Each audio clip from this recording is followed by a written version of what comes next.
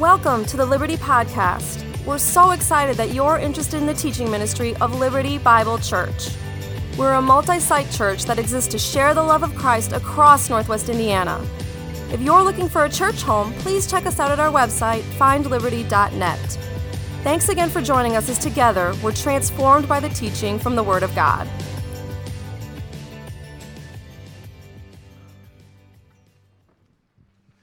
Well, good morning and welcome to Liberty Bible Church. My name is Tim. I serve as one of the pastors here. If you have a Bible, you can turn it to 2 Corinthians 3. That's where we'll be this morning. I'm going to pray for us and then jump into that text. Let us pray. Father, we trust that when we open your word, you will do the work as we speak, as we seek to learn and hear from you. So I pray, I've prepared some words, but Father, really, I want people to know and love you more. And so may my words move to that end. I pray in Jesus' name, amen. I will never be able to.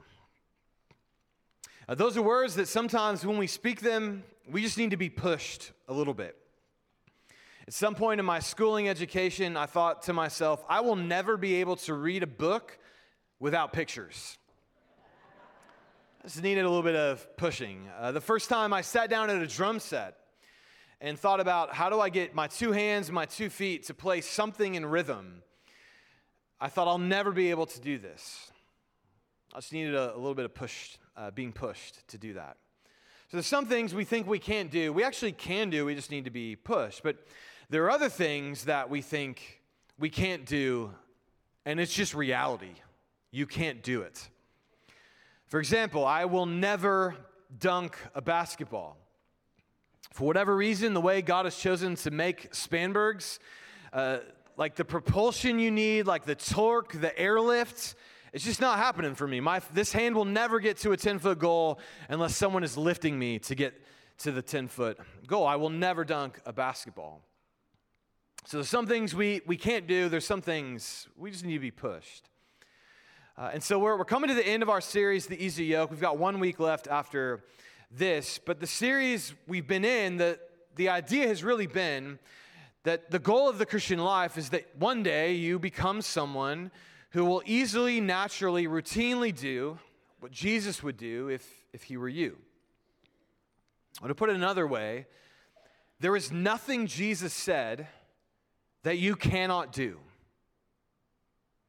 No commands he gave that you are not capable of doing. And maybe you hear that and think, oh man, that's a little overwhelming. You think about some of Jesus' teachings. To bless your enemies. That you can become the kind of person who has a heart of blessing to those who have done harm to you, who have cursed you. Jesus says you can become the kind of person who's free of anger, who doesn't respond in reactivity or bitterness towards the people around you. Jesus says you can become the kind of person who's free of the love of money, who lives a life of radical generosity, no anxiety about where your next meal is coming from because the Father has you. And all of that can feel very overwhelming. And maybe you're thinking, especially if you're like me, you got young kids, like, dude, I'm just glad my kids are wearing pants today. Like being free of anger, like everyone's got pants on, we're winning, right? Like that feels like a pretty high bar. And I want to say, I love this line from Dallas Willard, where he says, we occasionally need to remind ourselves that there isn't a single thing Jesus said that we cannot do. There isn't a single thing that we can do on our own, but we are not on our own. The Holy Spirit. That's what we're going to talk about this morning. The Holy Spirit. What the Spirit does, why that changes us, and then 3 postures of a Spirit-led life. So first, what does the Spirit do? Now, the Spirit does a lot of things, but we're going to focus on what Paul references here in 2 Corinthians 3. And in the text, Paul goes back to an Old Testament story about Moses. And that story is depicted in the movie The Ten Commandments, with Charlton Heston as Moses. You just look at that picture and you look at that beard and you think, that guy meets with God. Right? And so when you read Exodus, like Moses meets with God and he comes down off the mountain and his face is lit. It's glowing. And understandably, that freaked people out. And so like, Moses, put a veil over your face. A little too intense. And so he put a veil over his face until the glow went away, and then he removed the veil. And what Paul is saying in 2 Corinthians 3 is, hey, like that's great, but you have the Spirit, and the Spirit is better. Because you don't need the veil any longer. And so let's just read into what Paul says again. Verse 15. Yes, to this day, whenever Moses is read, a veil lies over their hearts. But when one turns to the Lord, the veil is removed. Now the Lord is the Spirit, and where the Spirit of the Lord is, there is freedom. And so Paul is saying, in the new covenant with Jesus, like you live in the presence of God by the Spirit. There's no veil. You live right into the presence. You don't need to cover that. And then he goes on, verse 18, you have freedom. And what's that freedom for? Well, verse 18, we all with unveiled face, beholding the glory of the Lord, are being transformed into the same image from one degree of glory to another. The Spirit enables you to behold the glory of God, to draw you into fellowship with God, and that changes us. And Paul says, this comes from the Lord who is the Spirit. The Spirit does this changing work in us. So the Spirit draws us into fellowship with the Father. We behold His glory, and that leads into transforming work in our hearts and lives. And so let's make this practical. What does that look like on the ground? What does that mean? Well, another place Paul unpacks this in a little bit of a different way is in Galatians 4, verses 6 and 7. And Paul writes there, because you are sons, God has sent the Spirit of His Son into our hearts, crying, Abba, Father. So you are no longer a slave, but a son. And if a son, then an heir through God. Now, there's one thing I have to point out. When Paul says son, he's actually referring to men and women. In that day, only sons could be heirs of their father. So when Paul's talking about the Spirit makes us an heir, he's saying men and women are both heirs through the work of Jesus to the Father's inheritance. That's why he calls us all sons. Just like there's other places in the Bible where we're all called the bride of Christ. Men are a bride, women can be sons. It's a metaphor. Don't take it too far. But the Spirit, ultimately, what the Spirit enables us to do is to cry out, Abba, Father. And I think that's important. Not say, Abba, Father, but cry out, Abba, Father. And what's the difference between saying something and crying out something? Well, the best thing I could think of to explain that was back in Kansas City, when I came home from work one day. It was a warm day, so we had the windows open, doors open, but our front door had a glass door that you could see into the house. And so as I get out of the car and I start walking up our sidewalk, my daughter sees me coming up. And she cries out, she calls me Papa. She cries out, Papa.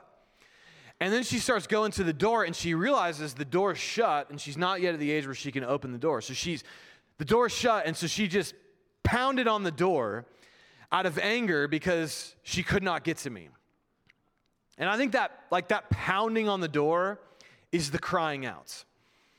In that, we don't just want to know God through the Spirit. We want no barrier between us and Him, and the Spirit opens that door so that we don't just experience God as God, but we actually experience God as a Father we want to be near. Spirit makes us cry out, Abba, Father. And that's really important because some of us in here, when we heard the word Father, we have some really complicated stories attached to that word or to the person who embodied that in your life. Some troubling stories, some traumatic stories. So that's one problem. But the other problem, how many of us When we think of God, like the immediate response is, oh yes, God is a good father who wants to love and pour into me. Versus God is this cosmic being that might strike me at any point if I don't live the way he wants me to. And what Paul's saying the Spirit does is help us to cry out, Abba, Father, to experience God as Father. I love the way Michael Reeves puts this in his book, Delighting in the Trinity. He talks about this is what a life without the Spirit doing that work in your life looks like. He says, instead of a life bursting with love, joy, and fellowship, all you will be left with is the watery gruel of religion. Instead of a loving father, a distant potentate. Instead of fellowship, contract. No security in the beloved Son, no heart change, no joy in God could that spring bring. All right, without the Spirit's work in our life, we will view God as grueling religion, as a contract, as a distant potentate, a distant authority figure in our lives, and that will not bring any joy into our life, Michael Reeves says. And so Paul says the Spirit enables us to behold the glory of God, this God who is your Father, who has given you his Son, and has sent you the Spirit to live into that reality as the core part of your existence, to cry out, Abba, Father. And Paul says that changes us. It transforms us into the same image from one degree of glory to another. You already bear God's glory because you're made in his image, but then the Spirit enables you to then become transformed into another glory, which is being like Jesus, obeying his commands, embodying a life that takes up the way of Jesus. So that's what the Spirit does. It enables us to behold the glory of God. Okay, that's great. How does that change us? And there was a psychology experiment done by a psychologist named Edward Tronick, which honestly should probably never have happened. But the experiment was they got a parent and a child into the room and initially interacting with one another, but then they told the parent, we want you to not react to anything the child does. So the experiment was called Still Face. And you can go watch these videos on YouTube. They're incredibly disturbing. Right, so kids playing, then they go to start to engage their parent, and the parent doesn't respond. Just still face at the child. And within moments, you see the child getting angry, frustrated, dysregulated, and collapsing in distress. It does not take long, and the child just melts down, only because the parent is not giving facial recognition to the child. Like in a couple of moments, take the facial recognition away from your child, it loses their mind. That's what the experiment showed, which is also why they should never have done it. That was incredibly disturbing.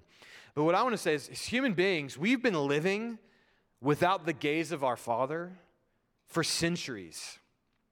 And we as human beings are angry and frustrated, dysregulated, and collapsing in distress. So listen again to what the Spirit does in us. The Spirit, verse 17, where the Spirit of the Lord, there is freedom. Verse 18, and we all with unveiled face, beholding the glory of the God, looking at the glory of the Lord, are being transformed into the same image from one degree of glory to another. Paul paints this image where there's nothing covering our face, and we're beholding the glory of God. And the Spirit enables us to cry out, Abba, Father, because we experience God coming back to us as a Father whose gaze of love is on us. The Spirit enables us to gaze back at the Father's face and to see Him looking back at us and live in that presence. That changes us. Just like a parent just looking at a child and giving them facial recognition gives them a sense of security and safety in the world. On a cosmic spiritual level, when we live in that experience of the Father, we also live a changed life of coherence and faith and power. But one of the reasons why this has been a bit of a difficult series for me to preach is working between grace and works. And I've had some people Like we've talked about this outside of Sunday morning. And that the church tends to sometimes get stuck in one of two camps in unhealthy ways. Camp one is just all grace, which grace is obviously good.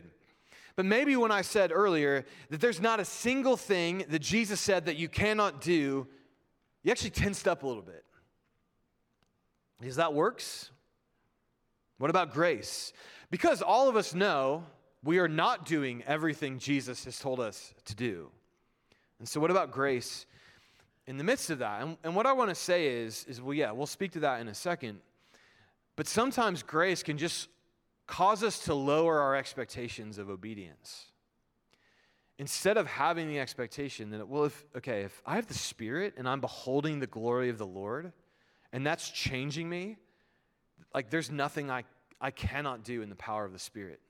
There's nothing Jesus said I cannot do. And grace doesn't lessen those expectations to us. But the other camp that we can sometimes get stuck in is the works camp, which is when I say there's not a single thing Jesus said that you cannot do, it's like, yes, and shame me because I'm not doing it. Make me feel bad and still fear in me. Let me shame other people who are not obeying the teachings of Jesus. And a lot of sermons come out, okay, you're not obeying Jesus. Well, you better start right now. Stop what you're doing and start doing the right things. I was like, well, that's not what Paul's saying either. A Spirit-led life actually deepens in how these two things work together. That on the one hand, I'm empowered by the Spirit, gazing at the glory of the Father, beholding His glory, which means there's nothing Jesus said that I can't do empowered by the Spirit. I'm not on my own.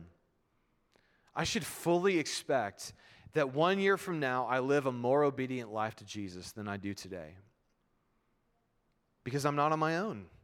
I'm empowered by the Spirit who brings me into the presence of the Father. And if my thought instead is, well, it doesn't really matter if I obey or not, that's not a life lived in the presence of God. So on the one hand, I'm empowered by the Spirit. I expect to obey the commands of Jesus. But secondly, what leads to obedience is not like my own works and efforts, but because I'm beholding the face of and glory of my Father.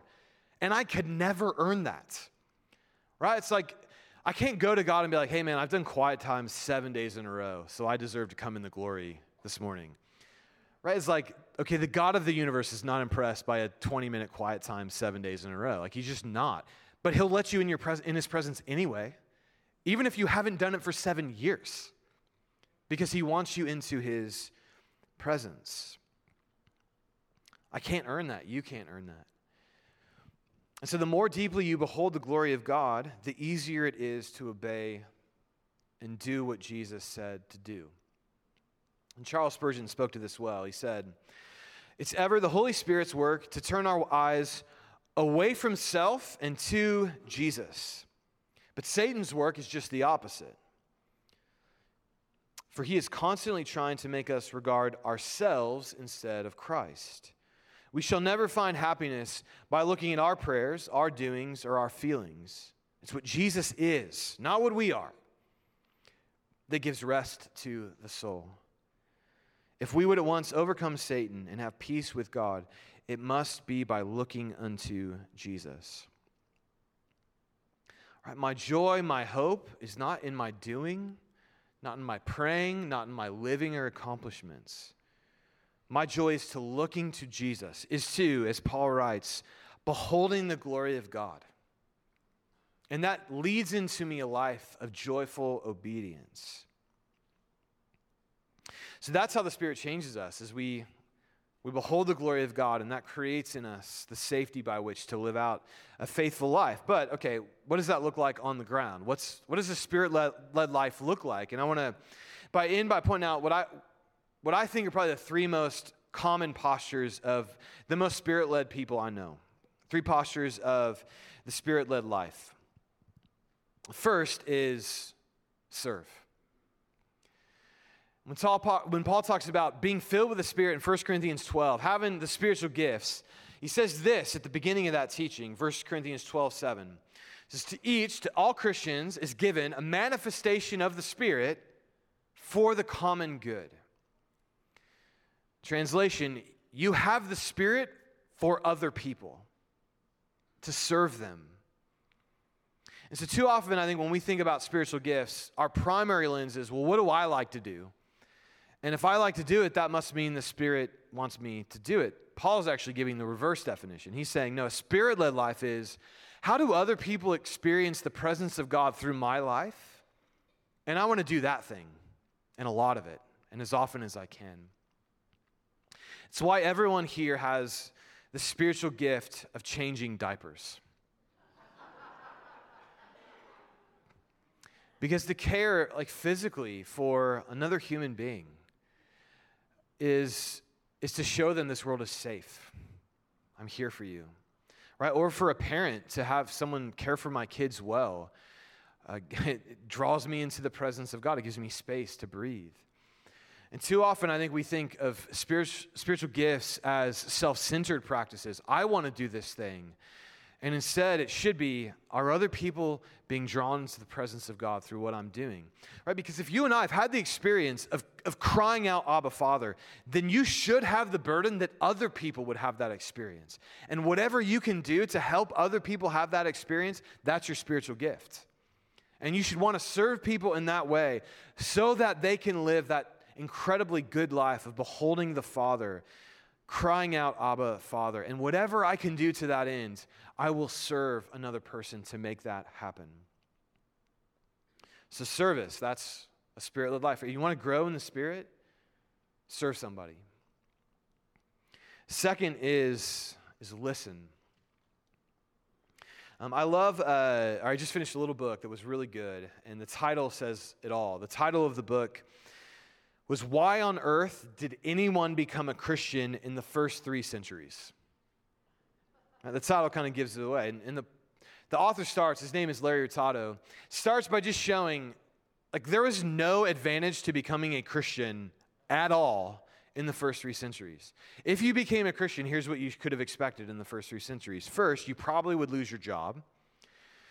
Because if you were in any kind of economic guild, you were expected at some point to offer sacrifices and worship to the Roman gods, and you couldn't as a Christian. So you probably lost your job. Secondly, you were under constant physical threat to your life. That while widespread persecution of Christians was rare, the reality was anytime a local official decided he wanted to persecute Christians, they did. So at any moment, a local official could say, I want to start killing or beating Christians, and they would do it. So you lived under constant physical threat. And thirdly, you were likely to be estranged from your family, that unless your whole family converted with you, which was rare, you were the only member of your family now a Christian, and they would put enormous pressure on you to renounce your conversion or they would kick you out of the family, estrange you. And so Hurtado just goes through the history. It's like there was no advantage to becoming a Christian. And yet, a lot of people became Christians. So why on earth did that happen? And he gives a lot of answers. He actually only gives a couple answers to that. But the one I found most compelling, I'm going to use my own words to this, but they heard from someone. Like they had an encounter with the Spirit, and their life was radically altered. And then people in Rome saw that and had to take seriously what they were seeing. Right? This person should not be a Christian. There's no advantage. And yet here they are deeply committed to the faith. What happens? Well, they heard from someone. And Paul, I think, illustrates this really well in Philippians 3 when he basically goes through all of his accomplishments pre-Christianity. And he basically says, listen, I was born into the right tribe of Judaism. I had an incredible education. I had an incredible ministry career. I was a Pharisee of all Pharisees. And now I want you to know it's all garbage compared to knowing Christ. And what did knowing Christ get Paul? Well, he got shipwrecked. He got beaten. He got stoned. His life was threatened. The worst thing on the list for me is someone terrified of a snake. He got bit by a snake for being a pastor, Christian. Like this is just like cherry on top, right?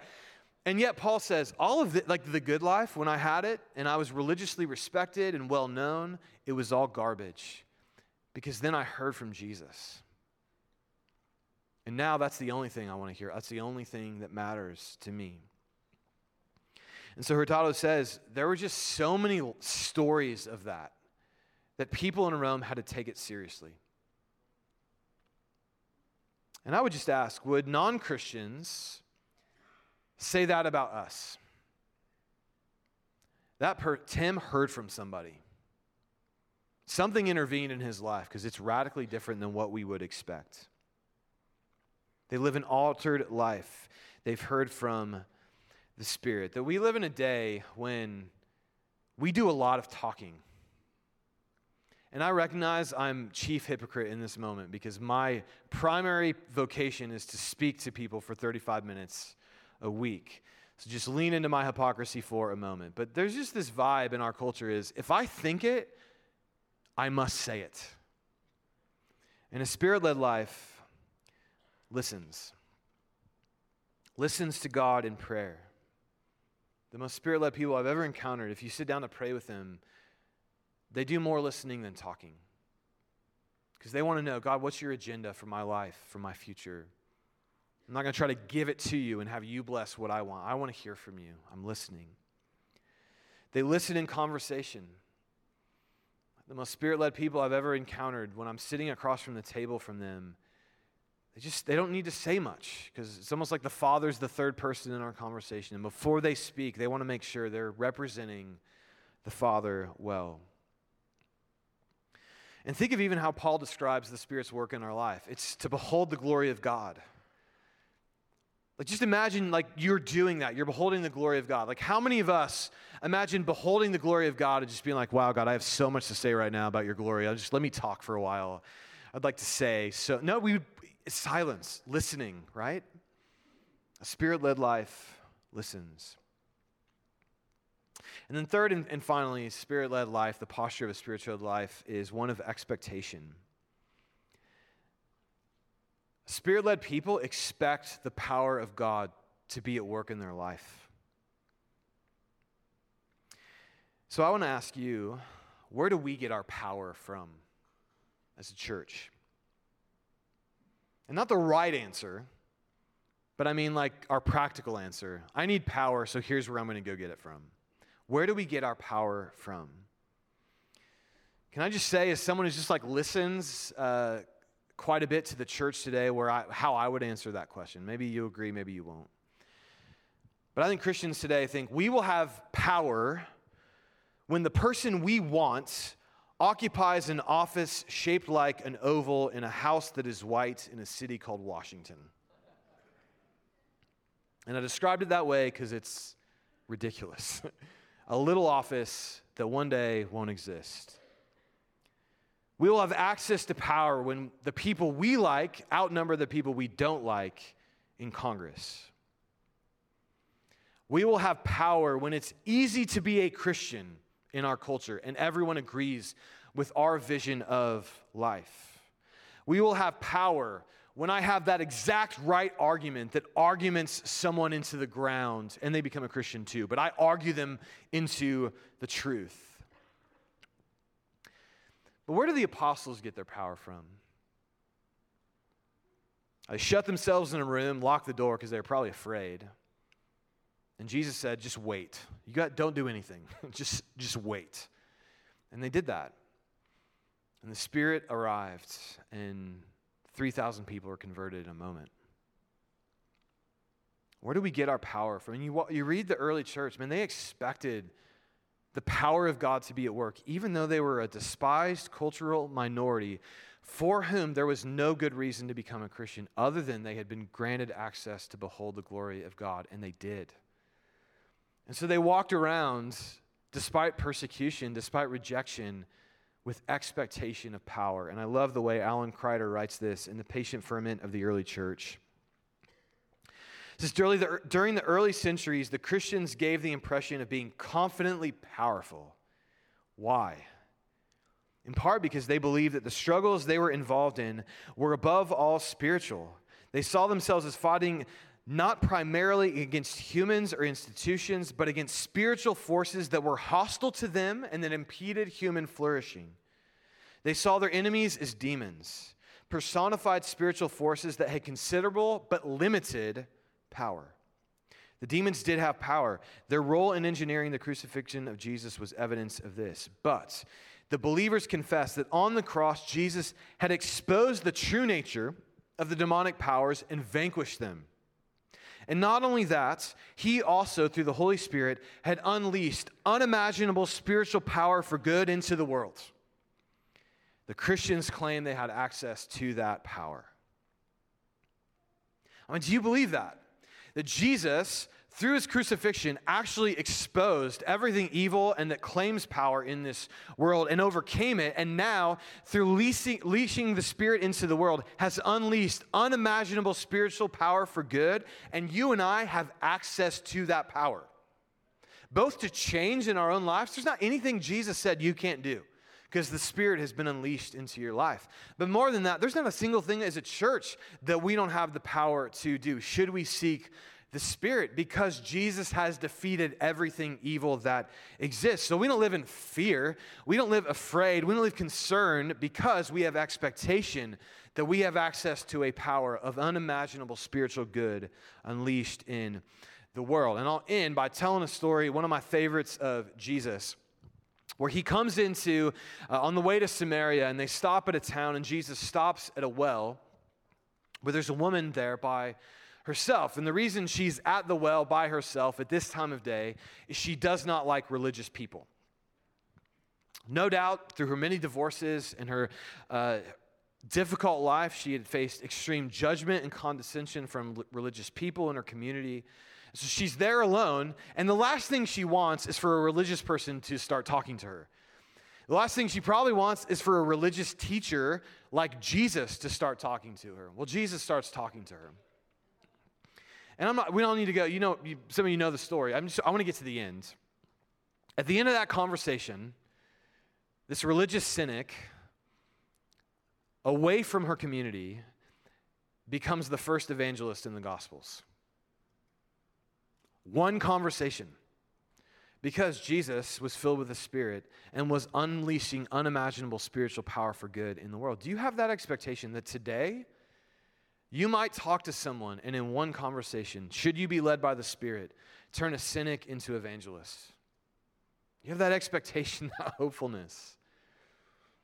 Or maybe that's too high. Do you just expect that all the things Jesus said you can do with your life, be free of anger, the love of money, bitterness, hatred for your enemies, like you can become that person? There is not a single thing that Jesus said that you cannot do. There's not a single thing you can do on your own, but you're not on your own. Let's pray. Father, what good news that we are not on our own.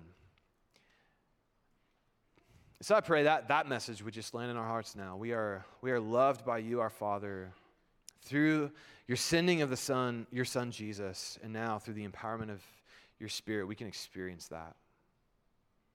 So, Father, as we prepare to take communion and sing, I just pray that we would experience that. Our hearts would cry out, Abba, Father. We would behold your glory, the glory that Jesus' body was broken for us, his blood was shed for us, that we might be changed, that we might listen and obey everything he's told us to do. Help us to that end, I pray now in Jesus' name. Amen. Well, we are going to say communion now as a community together. If your faith is in Jesus, this meal is for you. We'll have 4 stations up front, 1 in the balcony. Come in groups of 5 to 7. If you can, kind of like form a little half circle around the person serving you. It's a little bit more intimate. If there's already 6 people in the circle, just hold on, wait. If it gets too large, it can be tough to manage. It's okay. We can take our time at this. But you'll come, you'll take the bread, you'll dip it into the juice, then you'll eat it together at the instruction of those who are serving you. If you're not yet a Christian, this meal is not yet for you. I'll be in the hallway after service. I'd love to talk to you about what it would mean to become a Christian, to follow Jesus, and to come and receive his table after service. But for now, we believe God's seeking you, and so we'd invite you to ask God to show himself to you. We believe he will.